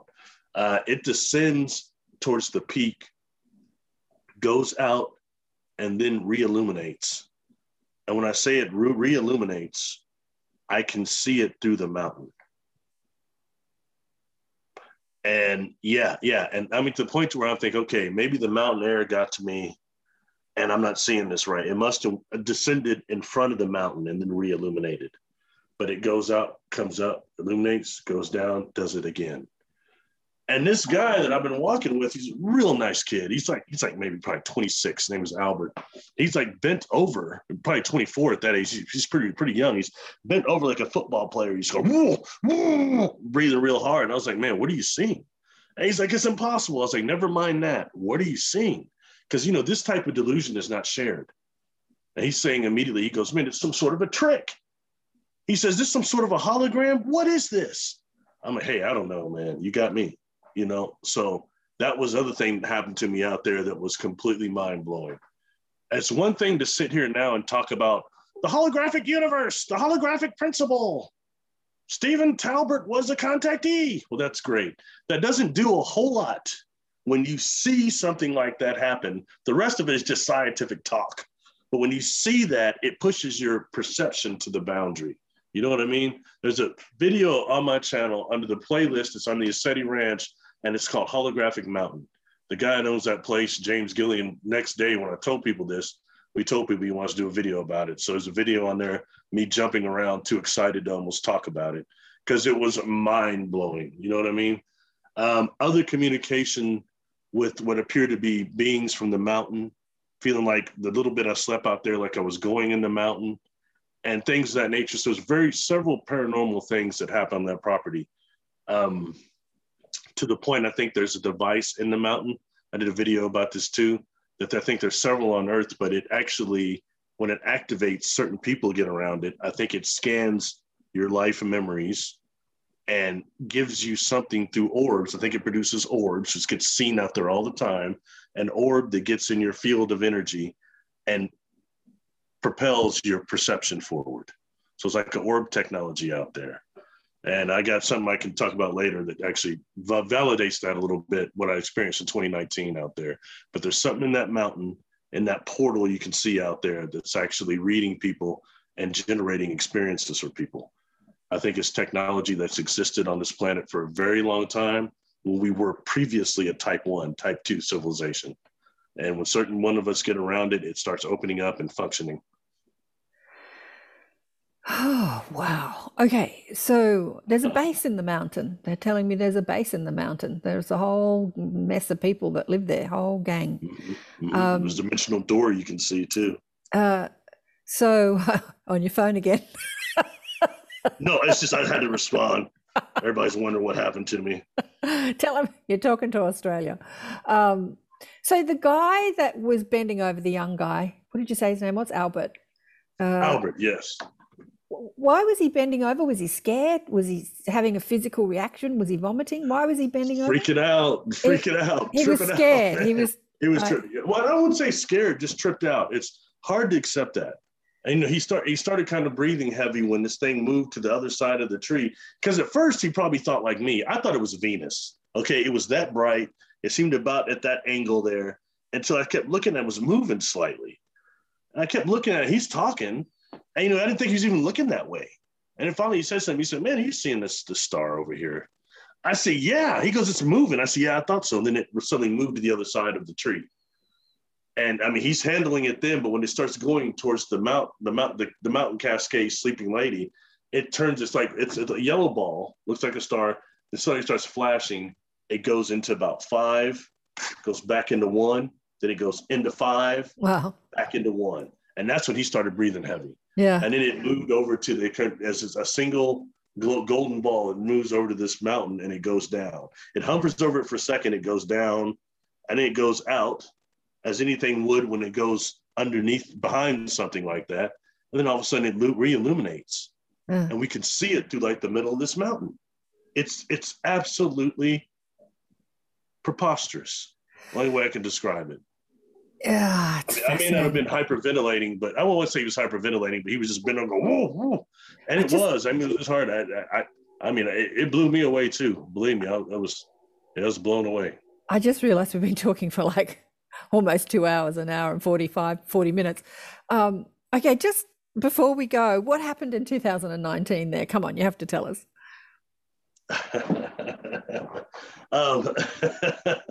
2019, due to what happened to me concerning Sasquatch in 2016 and 17, in 2019, I decided to, behind this cabin I would stay in, I was doing these little gifting things.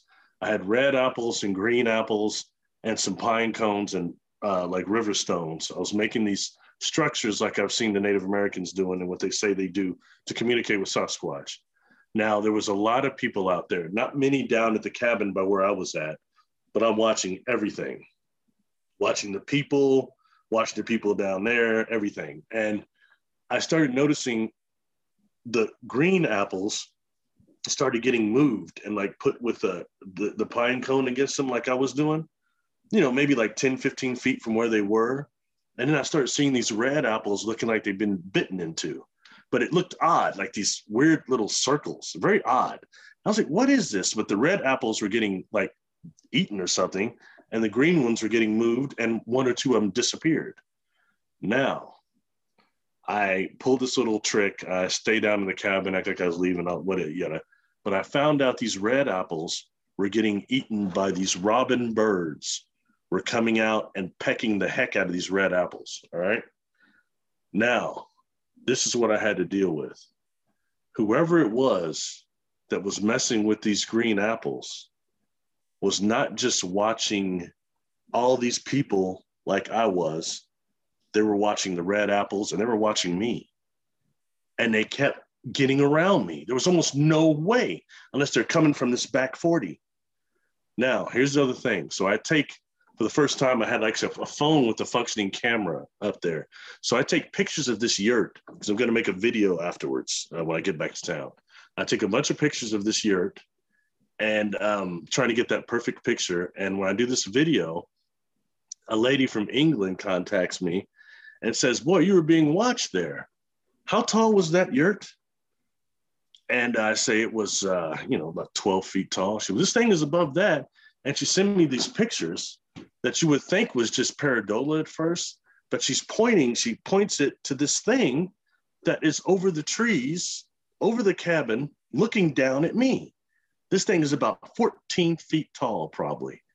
And it's looking down at me, and it looks like I had just done a video over comparing Sasquatch to the Green Man and how some of them are supposedly connected to trees in a way they can change their molecular biology to symbiotically join with trees or shapeshift themselves to look like trees, not just into animals, but look like trees.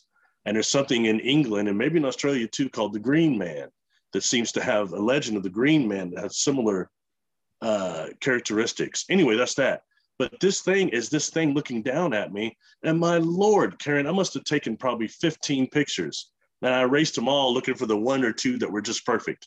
But each one of these videos, even one of these pictures, she's got this thing looking down at me. Those are only on my Patreon channel. Maybe I'll release those videos to YouTube so people can see them.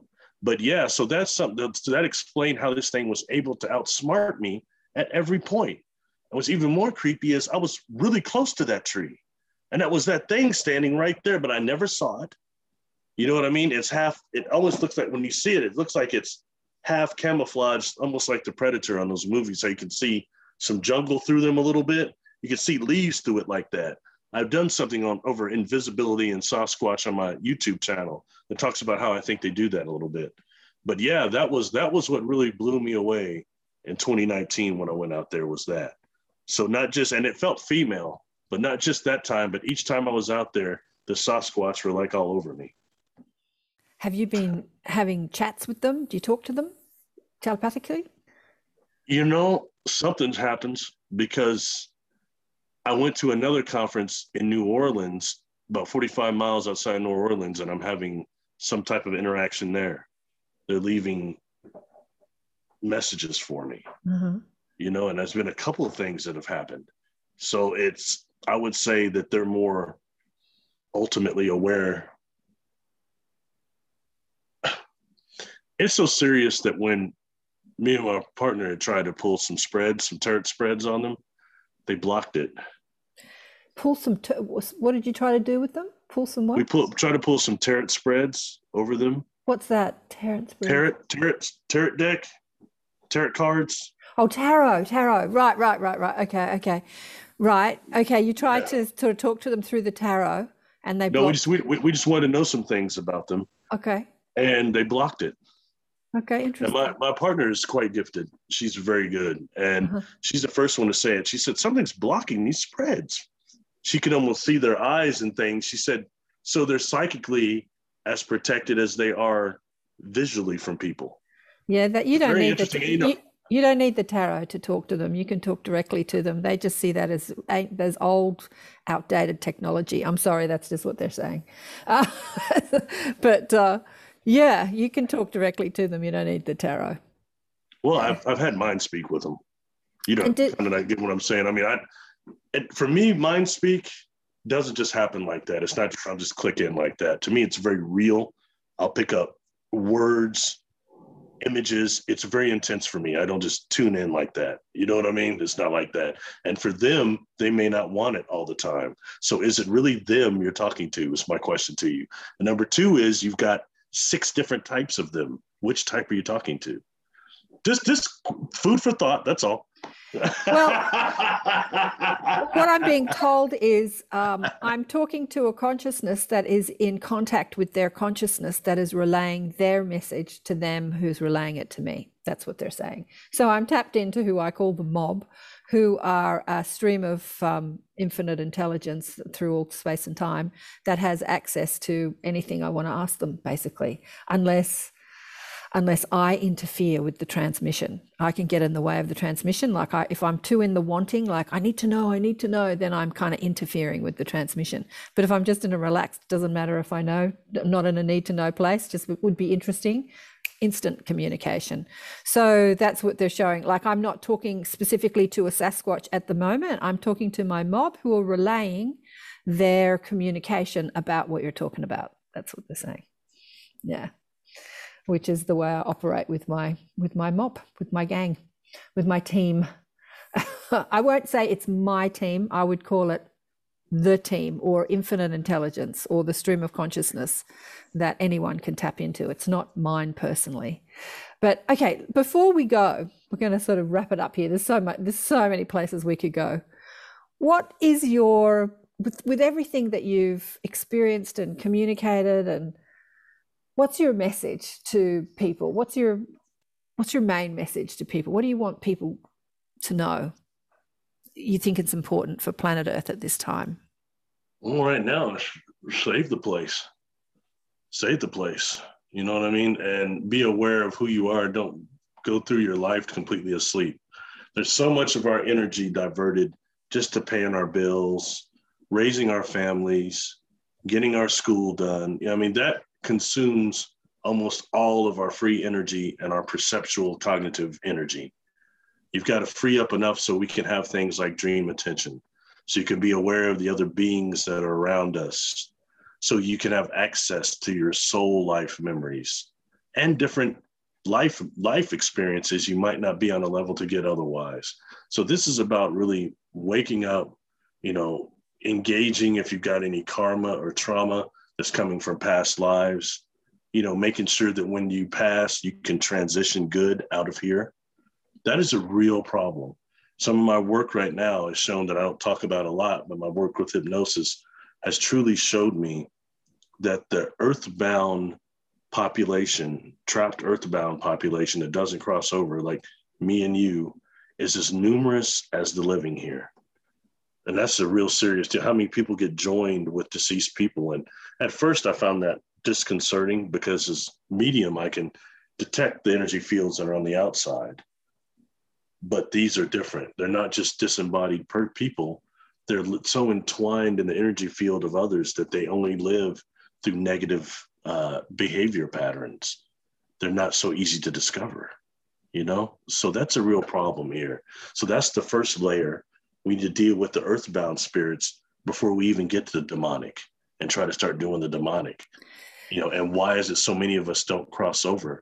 Why so many things keep us here and stop us? That's important stuff. It is. That It will is. give us more access to our soul life memories. So access your soul life memories. So meditate, rid yourself of negative emotion and resentment and beliefs, and meditate and raise your consciousness. So when you were dead, for a better word, and you were chatting with your uncle and you seeing your great, did you feel that they were earthbound in any way, or what did you feel about them? Were they earthbound? I feel like my grandmother was been crossed over for so long. That's why she couldn't communicate with me. She's much further across that abyss or whatever it is. And that's why she's just kind of blinking like an owl. As where my uncle had just recently transitioned. I mean, we buried him maybe a day or 2 days before I had this accident at most. So I think for the far as I was into the death process, he was able to come back to a certain degree and communicate with me more than they were. They were too far away, even though they were there. You know what I mean? So I would say earthbound them, no. Him still able to communicate with earthbound people. But I'm pretty sure he went on right after that too, you know. But it was a point to where at least I could hear and communicate with him. He was that close as to opposed to them I couldn't. Does that answer your question? Kind of. That's where I feel like I was still mostly here. You know what I mean? I died, but that only lasted a very short time before they brought me back. So I can't say, you know, like I was just firmly there. I think I was only had one foot in the door there. You're in the in-between place that many people what I want to say about earthbound spirits is your soul is never earthbound, because your soul, the majority of it, never comes here. It stays in that place, that realm, that frequency that is the light, that is pure positive energy. So there's only an aspect of us that is here and that can get stuck here because it gets stuck in negative emotion. So the greater part of us is free and is love. And when we contact that greater part of us, then it frees up the aspects that are earthbound. But it's not the whole of us. It's only an aspect of us. As you know, the multi-dimensional aspects of who we are as spirit. You've seen it, Barry. You've seen it. You're silent. Yeah, you know, the problem what I found though, I can't say this. There's a piece of us that stays in perfection with the Creator, but the ones I've dealt with, it's the majority of them that's here. The majority of their personality. The personality survives the death process, and there's a lot of them still here, you know, to a point of where I've had to cross some over. Although they crossed fairly easy. I had to cross one that is obsessing on a gentleman that has incarnated again and has the same look that he had last time. And this individual is still trapped on Earth, tripping on that relationship. This individual's gone and come back. And then, you know, and if you're somebody who's like really anti whatever, you're going to have a hard time dealing with it. Our society doesn't even believe in reincarnation, let alone, you know, the ability to reincarnate that quick, or somebody staying here waiting for somebody else to reincarnate. It's a whole nother thing going on, you know? So I agree, not all the people, because there's a part of us with God that still remains there, but there's something that behavior-wise that keeps a large amount of people's energy and personality here. Yeah. But fortunately, like I said, the most of them, the earthbound spirits I'm talking about, they cross fairly easy. And it makes me kind of wonder. And I've asked some other people this, at what point is it that when we first cross over, you get to say your goodbye, but then the light starts retreating if you don't access it? And I've had other spirits who will tell me they ran from the light. You know, I ran, I got away from it because, you know, one individual telling me, you know, you didn't know I was here. I was like, well, I was pretty sure. Yeah, but you're trying to trick me. I'm like, what am I trying to do? You're trying to make me go into that light. I'm not going to go into that light. I'm not going to go into that light. I was like, well, why not? Well, I'm going to have to change. And guess what he says? I can't get another drink there. Yeah. Yeah, there you go, right there. Yeah. And how you get your drinks now? You're infecting my client, turning them into an alcoholic. You're living like that. So you're talking to this entity as you're working on a client, and you're seeing and telepathically communicating with this earthbound entity. Yeah. No, they talk to the client. They talk to the client, to and through the client. Yeah, and so the client was saying this. You were talking. It was speaking through the client. Was it the earthbound entity was talking through? Is this in hypnosis? Is this in hypnosis? Right. Yeah, we had Preston in our inner sanctum recently, and he was saying that he's proficient at astral traveling. And somebody said, "Oh, your house is haunted," and so he popped out of his body and he saw this dude there, and he's like, "What are you doing in my house?" Preston. You know Preston. Dennett? Preston Dennett. Yeah. Oh, great guy. Yeah, great guy. And in his astral form, he saw this earthbound spirit. Like, what are you doing in my house? He was so nonchalant. It was so funny. He was so casual. He's like, get out of my house. Stop haunting my house. I thought, he's so funny. And he said the next time he popped out, he saw somebody else in his house. He said, what are you doing in my house? Another earthbound spirit. Anyway, it was very funny. He was so, but he said, I just helped them cross over. Just like, no drama, no biggie. So when you're helping earthbound spirits cross over, you're finding it pretty easy. Some are resistant, some are not.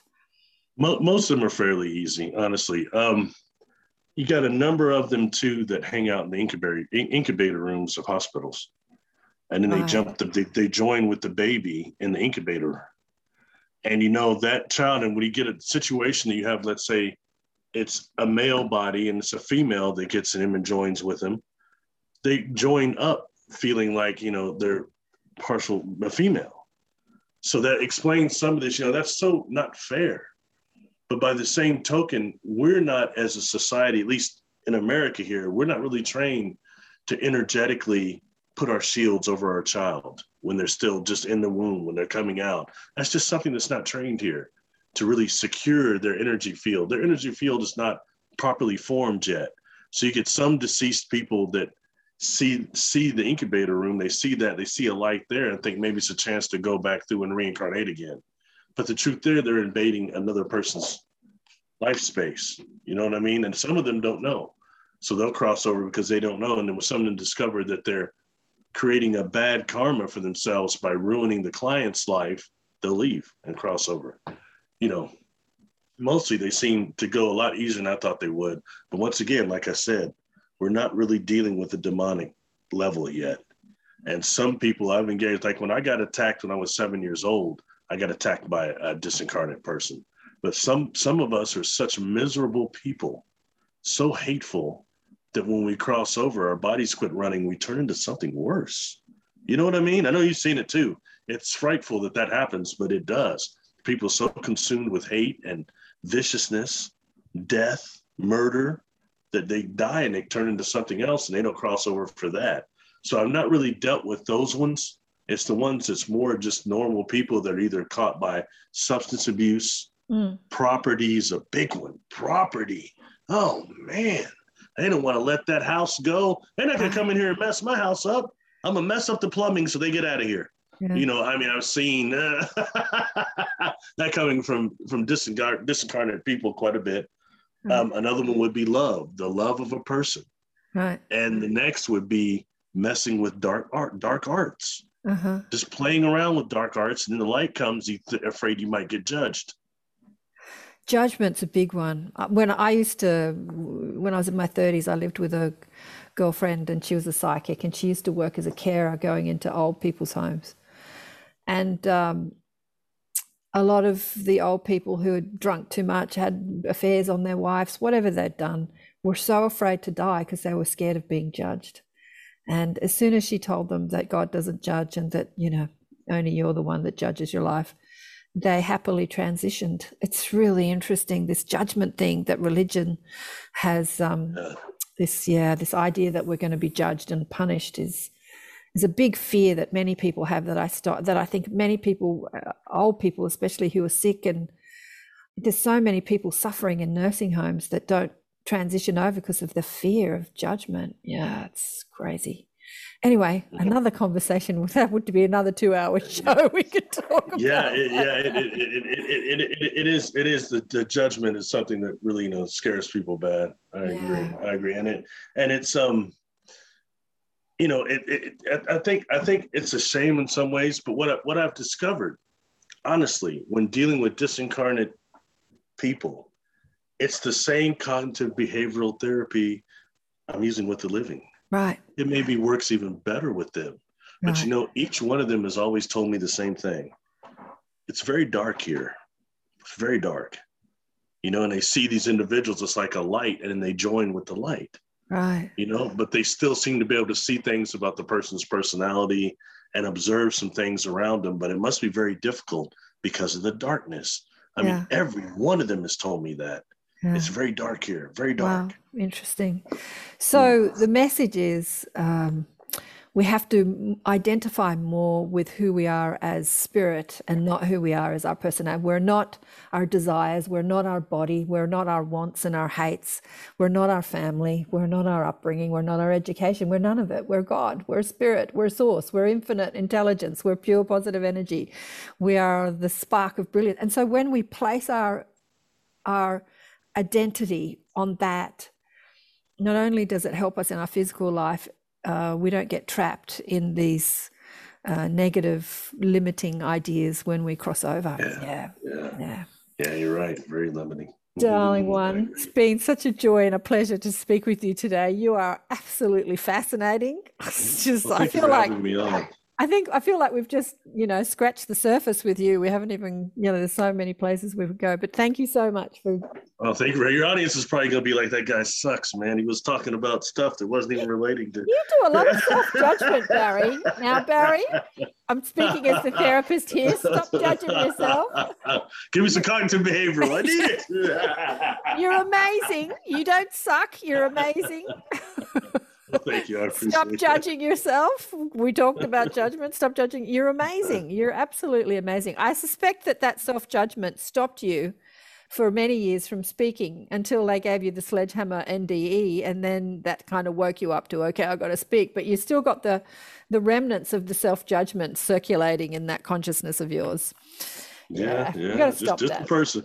I had the Andromedans told me that. Andromeda Council have worked on me and told me that. And that was many, many years ago. So only now am I seeing some of what they were saying. Love the Andromedans. They're a part of my mob. Love the Andromedans and the N2. But thank you again. Love you big time. And thank you for having me. Like your Ankh. Oh, thank you. It's brought me good luck. Thank you very much for having me on. This has been a pleasure. Barry's fascinating, isn't he? We went for 2 hours. I didn't realize it was 2 hours. Oh my God. 2 hours. It went so quickly. Oh, but he's a bit all over the shop, like a mad woman's breakfast, which was a saying an ex-boyfriend of mine used to say. God, he used to crack me up. All over the shop, like a mad woman's breakfast. He's a bit all over the shop, but there were so many places we could have gone. Fascinating. I would really love to see him and Nassim Haramein, I think that's how you say his name, chat about black holes and quantum physics and yeah, we need to restructure our whole education system to include this stuff. Yeah, it's fascinating. Anyway, I'm not going to chat for too much because it's been a long show. Check out Barry's YouTube, Barry Littleton, and he's a little bit all over the shop on his YouTube too. He's sort of chatting away and here and there. Anyway, it's kind of hard to sort of get into a linear mind, our linear minds like to see things in a linear mind frame, listen to stories at the beginning, the middle, and the end, rather than sort of circular. But I think the ET consciousness is a more circular way of thinking. I'm a bit like that. I'm very circular. I don't sort of do something and stick to it and finish it. I start something else, I come back to it, I go back to it. And I'm sort of all over the shop. In working with people and putting on events, I worked with someone who worked in banking who was very logical and linear, and she couldn't cope the way I'm sort of all over the shop. Like, let's just stick to one subject and talk about that, and then we'll go to the next subject rather than chopping and changing all the time. Circular thinking. All right. It's been fun. I might get Barry into the inner sanctum maybe next year. Maybe. Anyway, I'll have a chat with him. He's lovely. He's gorgeous, isn't he? Join us if you want to have these conversations weekly with me and my tribe. As I say, I've got quite a few melanin dominant people in the tribe. I'm pretty sure I've been melanin dominant for many lifetimes. Many. I've seen many lifetimes. As Indigenous. I've been everything. Chinese, white, black, green, purple. I've been everything. I've done it all. I've been here for a long time. Yeah. I often thought when I was younger, I've been male more than female, that having this very fleshy, buxom sort of female form, I was thinking, is this a cosmic joke? I often found my body quite hilarious. It was so feminine, so buxom and feminine. And I thought I really picked a really feminine body this time. I really wanted to anchor that feminine energy in this lifetime, that sort of psychic, creative energy, and not get too lost in the logical, sort of more male dominant thinking, like logical thinking, because you can get lost in logical thinking and you can be tapped out of your intuitive knowing, which is so much more expansive. So it's that sort of feminine creative energy that most people equate to intuitive psychic ability. Hence why many psychics in the past, not so much now, were female and not male. It's 11-11 here. And you see a lot of psychics these days who are male. So it's not attributed to one sex or another. It's just we give it these labels, that it's more feminine than masculine. Anyway, I'm not going to chat for too much longer. And remember to check out the book Awakened by Death if you haven't already. And I will catch you next time. Send me your questions if you have any questions. I'm so pleased Barry answered that question about how we can clean up our radiation with the fungus. It was fascinating. Love you big time. Bye for now.